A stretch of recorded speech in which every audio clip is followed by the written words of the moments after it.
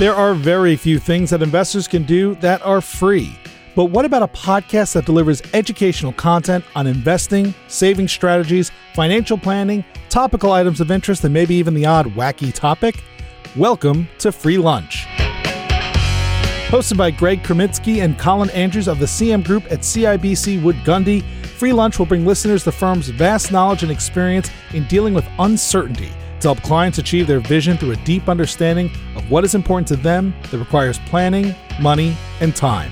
Learn more and subscribe today at markets-work.com.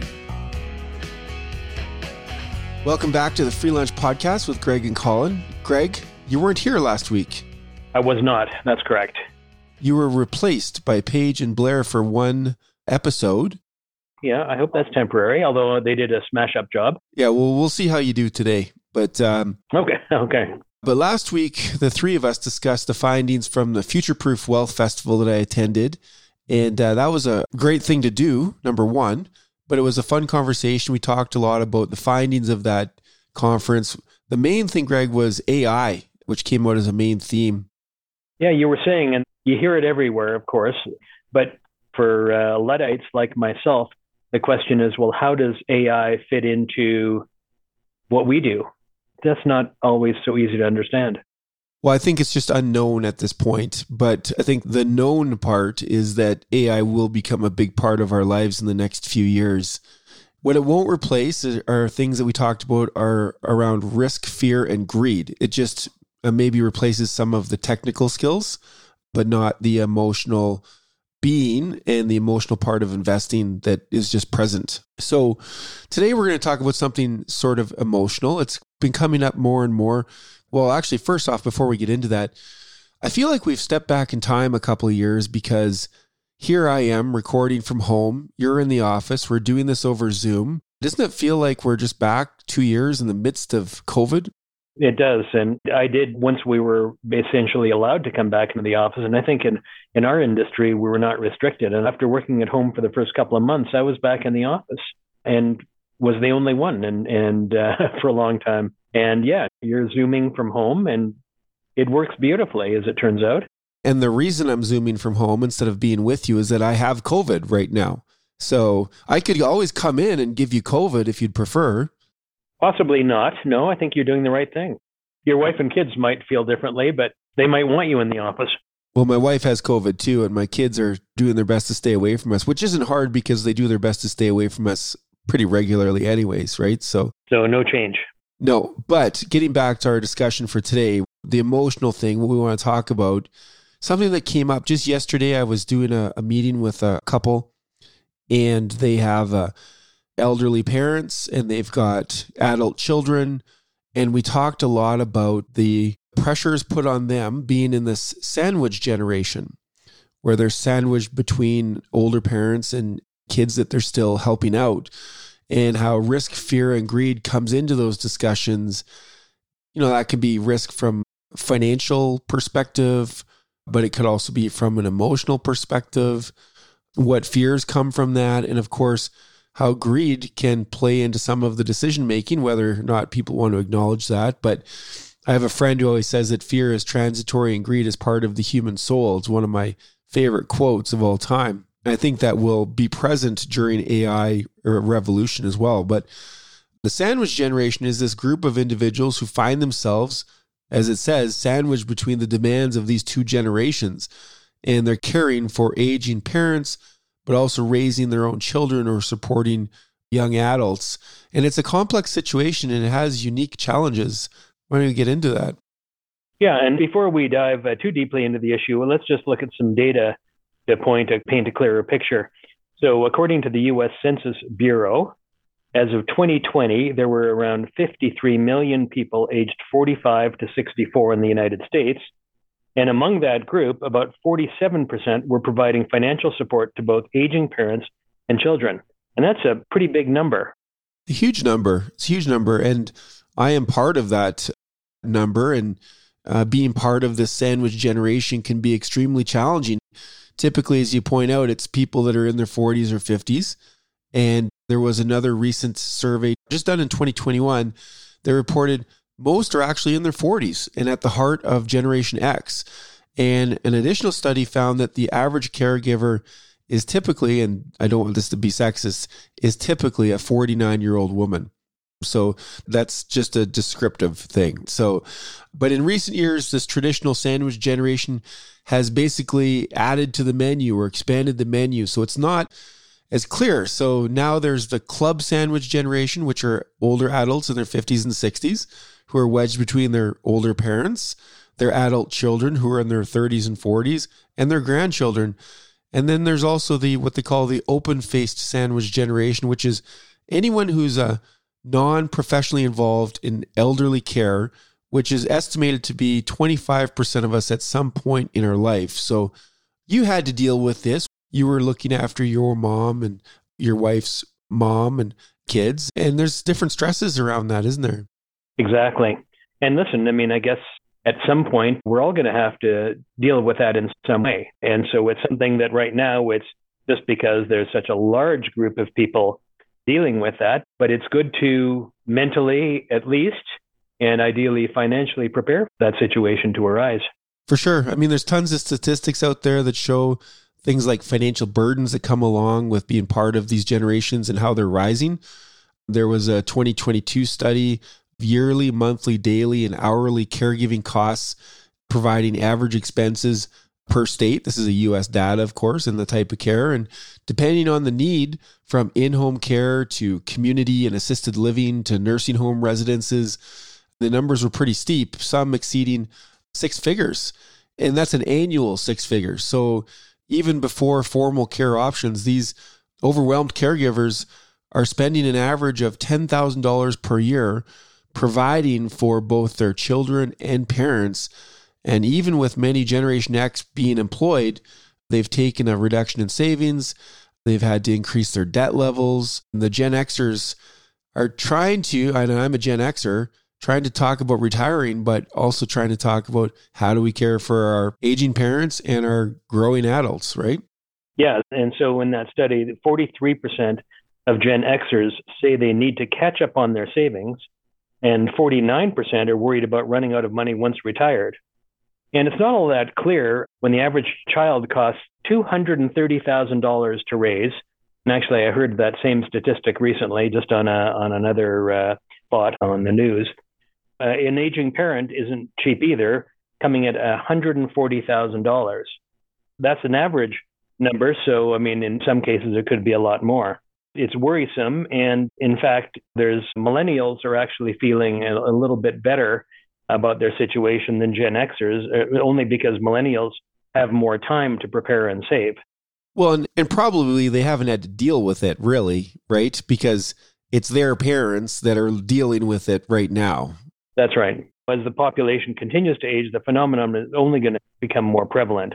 And we're talking about millions of individuals trying to balance caregiving responsibilities, their careers, and their personal lives. Yeah, for sure. And listen, money isn't everything, but there is a disproportionate effect on lower income workers. If you are earning $30,000 or less, additionally, you're spending more time actually doing the caregiving than those that are maybe making more money.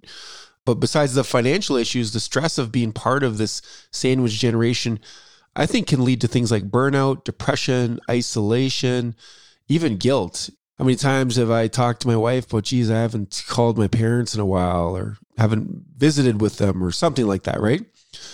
Those are just part of that are in the sandwich generation might struggle with balancing even their other relationships as a result of that. So their families, their job, or how about this, time for themselves, a little bit of self-care. That's something that's impacted when you're just giving away your minutes. It's a big thing. But moreover, if the multi-generational caregiver we mentioned earlier is that 49-year-old woman, she'll spend 45 more minutes a day than the dad in that family helping her parent or child. And women are also more likely to experience higher stress levels as a result of that. Oh, for sure. Listen, I went through that myself when my mother was here living in assisted living, and and I was working and I had young kids at the time and trying to balance, okay, I've got to go visit mom, which of course you wanted to do, but then that time is taking time away from your time at home with your kids to who all need your time. Your spouse needs your time, and you need some time. So yeah, it is definitely lots of emotional issues aside from the financial side of things. This is a total aside, but did you know that by the time your kids are 18, you have spent 80% of the entire time you'll spend with them your whole life? Isn't that a sobering fact? It is. It's interesting you say that, because on the one hand, you might think, phew, because the first 18 years is pretty full-on attention to kids. But I can tell you, having kids that have now moved out of the house, you sort of look forward to seeing them too. But that's an interesting statistic. I hadn't thought about that, and I'll have to ponder that one. Well, listen, there was a survey done back in 2020 that 74% of women reported doing more household management of childcare schedules and events than their partners. And conversely, the dads felt the responsibilities were equally split among each parent. So that's an interesting statistic between the reality and personal belief. Well, your perspective is your reality. Yeah, that's right. So, with rising medical bills, elder care services, tuition, household expenses for everyone involved, certainly it's emotionally and mentally taxing. And that can cause some pretty serious issues, including chronic anxiety. And so many professionals will recommend carving out time for self-care and wellness activities as being essential to maintaining that kind of schedule. But a lot of people do deprive themselves of caring for their own health. It's not just financial support. It's also about providing emotional care, being a caregiver, managing your own life at the same time. So that can have a fairly severe emotional toll. So there's a lot of people experiencing some kind of psychological or physical strain and need to prioritize their own well-being, ask for help from others, set boundaries, and scheduling time to pause, even if it's just 20 minutes. And in fact, about 6 in 10 adults in the sandwich generation live near extended family. So that helps in terms of allowing for the potential opportunity to share burden with other relatives, possibly in the circle. And that's an ideal situation, of course. Yeah, but I think of my own situation. My dad lives in Saskatoon. I live in Calgary. One of my brothers lives in Vancouver. And so as those people that are so important to us need help, how do you do that? It's one thing when you're close by and you can, as you say, share the burden. How do you do it when you're not close by? That's a risk or a stress, I would say, that many have to consider. Like witnessing your parents age and potentially dealing with their health issues while also being there for your kids during crucial years, as you say, it can be emotionally exhausting. But I also would argue that not being there for them physically can also be emotionally exhausting. And that I would say that many in the sandwich generation, including myself, at times do feel guilt and burnout as a result. So there's a thing called compassion fatigue, and it's real, and it can affect highly empathetic people even more. And finding balance through, as you mentioned, eating well, like your nutrition, your exercise program, taking time off, maybe counseling, having a hobby. These are just things that you can do for yourself. My wife is always telling me I need to learn how to nap. I hate it when she says that. Are you a napper, Greg? You know what? I used to believe strongly in napping and still do. As a young person, even in university, I'd go home after school and take a 45-minute nap. My wife, however, is more like you. She is a non-napper. And so I think since we've been married, I have had 2 or 3 naps, but that's only over a period of 28 years or so. So napping is, I believe, important. I believe the statistics on that, but I haven't partaken a lot lately. So 0 to 1 naps per decade is what she's given you. Exactly. Well, the data, as you say, is out there, and being rested means that fulfilled individuals can just better care for those that are important to them. And this survey also found that among all adults with at least one parent age 65 or older, 30% say their parent or parents need assistance handling their affairs or care for themselves. So this can be a huge task when also caring for children, as we have been talking about. So by the year 2030, the U.S. will reach an unprecedented population demographic, with the older generation surpassing the number of children for the first time ever. That's a pretty staggering stat. Exactly. Well, and it raises an important point, because when you talk about caring for your parents or aging parents, the first thing that comes to mind is providing physical care or financial assistance or something like that. But as you mentioned, it's not just that, but you actually have to take on many of their affairs, like as power of attorney, let's say, and dealing with their own financial situations and all the usual aspects of their life they used to handle by themselves. Absolutely. What about just getting groceries? Absolutely. Yeah, for sure. Things like that, running errands. Exactly. And so we've talked a little bit about the emotional side of things, but of course, the financial aspect is a significant challenge because the cost of caregiving can be substantial. You've got medical expenses, you might have in-home care or assisted living facilities, and that can put a strain on your own financial goals and retirement planning if you have to take over that responsibility. These new generations are facing hard challenges, especially within the last year and a half. But despite the never-ending list of things to do, the 2021 survey, surprisingly, and this will be a surprise to many, revealed that many in the sandwich generation report being more satisfied than other adults. And they ranked aspects like their family life, social life, community life, and personal financial situation on par or greater than those with different life events. There's an emotional and a financial responsibility, but obviously there's also a sense of accomplishment and satisfaction from having done it. So it's not an easy gig, obviously, being in that generation.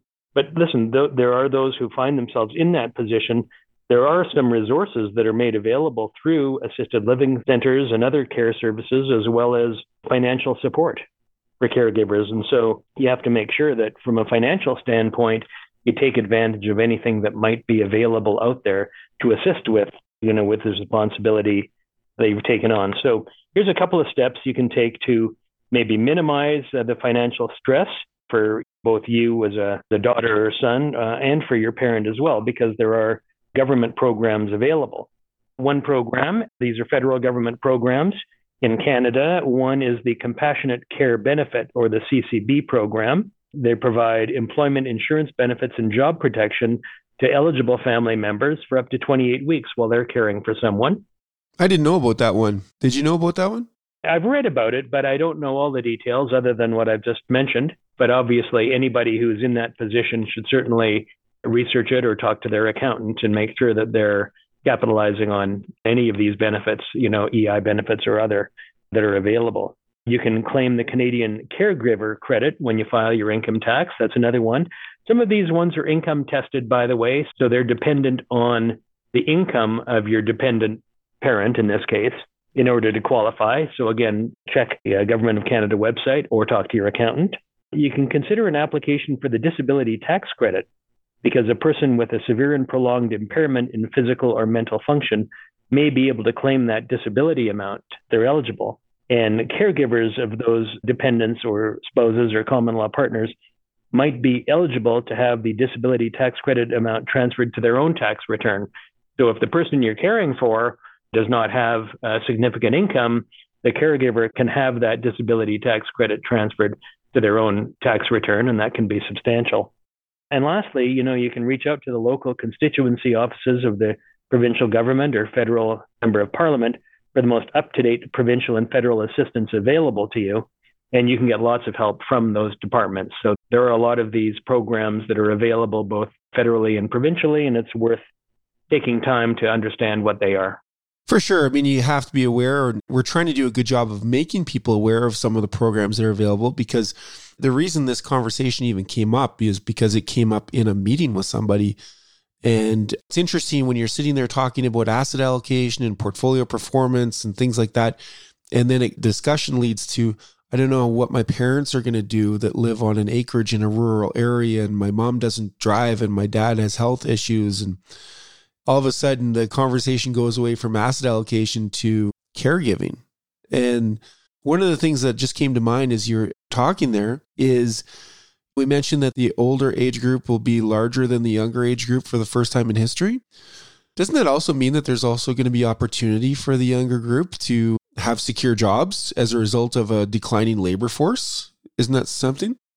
You would think so. And I don't know if when you look at the employment numbers in both Canada and the US, which are very high right now, and sort of lots of reports anecdotally about employers not being able to find workers. I don't know if that's a function of people that just took themselves out of the workforce during COVID, took that opportunity to retire early. And absolutely, that is going to create more openings for Gen Xers and millennials. Now, I got a question for you. Gen Zers, or Gen Zers, as we call them in Canada, is that millennial or is that different? I'm confused on that. That's different. I believe the Gen Zs would be 26 years or so and under right now. And the millennials would be around 27, my daughter's age, or maybe 28. Up to 40. Yeah, up to 40 right now. Yeah, the total aside, but just sort of popped up because the other thing that I was thinking of is when we had our discussion last week, we talked about how advancements in AI and technology are going to lead to a reduction in technical skills that are required. But there is another statistic out there that says that 60% of all the jobs that we have right now didn't exist in 1940. And so if the labor force is declining because we've got an aging population and people are worried about AI taking away jobs, doesn't that just point out that there will be new jobs and new fields going forward that we don't even know about yet? Okay, sorry, that was an aside. It took us down a rabbit hole there, Greg. That's all right. That can happen. Hey, it's our podcast. I guess we'll do what we want. Yeah, we'll talk about whatever the heck we want to talk about. I'm pressing the record button. Nobody else is, right? Okay, but getting back to our discussion for today, you mentioned all of the various programs that are available to people that are dealing with a sandwich generation issue. But there's also logistical challenges around coordinating appointments, managing medications, dealing with things like insurance, legal issues. I think it can sometimes feel like a full-time job to the person who's tasked with helping out their aging parent and their up-and-coming child.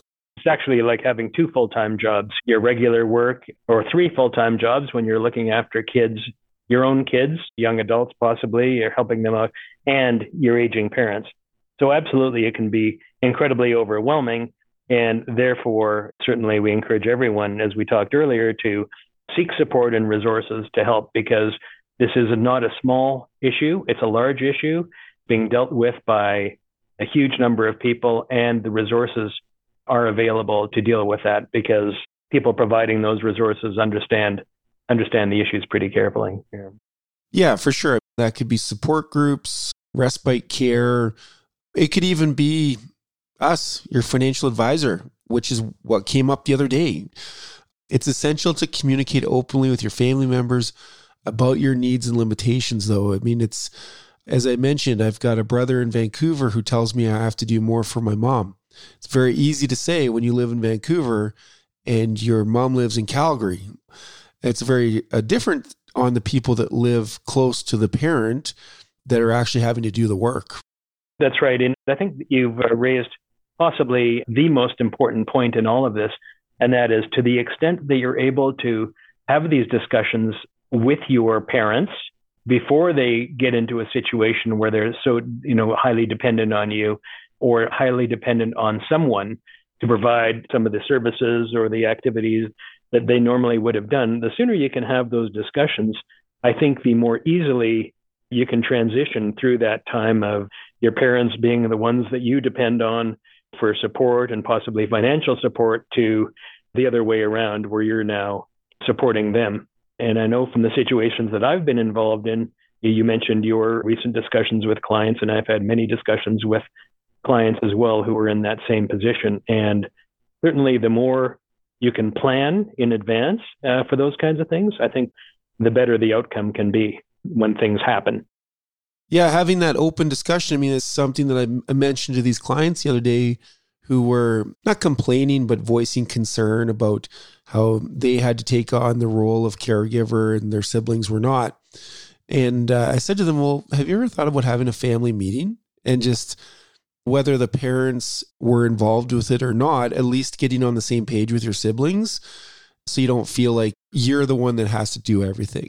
That's really important. And we've talked about family meetings in the past, and this is an area that I think is going to be more prevalent in the future, is just to have those open discussions with the generation ahead and the generation behind. And I guess that's how you deal with intergenerational wealth too, right? Yes, exactly. All right. Anything else on this? I think I would just finish off by saying, look, there are financial supports available. We talked about the federal government's various benefits and tax incentives for people that are caring for dependents, whether they're minors or whether they're adults and parents, and to just look for additional programs and funding. I mean, there's lots of programs out there, programs to help modify a vehicle if you need to transport a person whose mobility is affected, or they need special medical equipment or assistive devices, etc. And lots of things available from disease or illness specific organizations, whether it's Muscular Dystrophy, Multiple Sclerosis Society of Canada, ALS Society, etc. So don't think you're in it alone, and take advantage of anything that's available. And as you say, including your advisors. Right on. Well, that's probably a good place to end. As I said at the beginning, this topic came up because it came up in a meeting. I would encourage our listeners that if there's things you want us to talk about, let us know. We kind of talk about everything on this podcast, Greg. Everything from the intricate details of modern portfolio theory to some of the softer stuff. Like what happened to the killer bees? Like what happened to the killer bees? Those damn killer bees, they just disappeared. And if you don't know what we're talking about, go back 2 episodes and listen to it. Exactly. All right. Okay, until next time. You bet.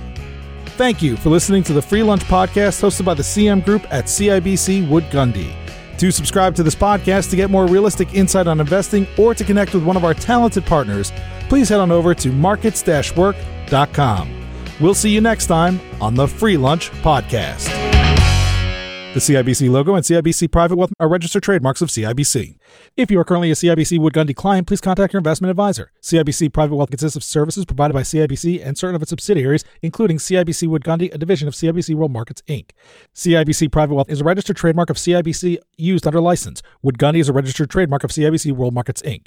Colin Andrews and Greg Kreminsky are investment advisors with CIBC Wood Gundy. This information, including any opinion, is based on various sources believed to be reliable, but its accuracy cannot be guaranteed and is subject to change. CIBC and CIBC World Markets, Inc., their affiliates, directors, officers, and employees may buy, sell, or hold a position in securities of a company mentioned herein, its affiliates or subsidiaries, and may also perform financial advisory services, investment banking, or other services for, or have lending or other credit relationships with the same. CIBC World Markets, Inc. and its representatives will receive sales commissions and or a spread between bid and ask prices if you purchase, sell, or hold the securities referred to above. CIBC World Markets, Inc., 2023.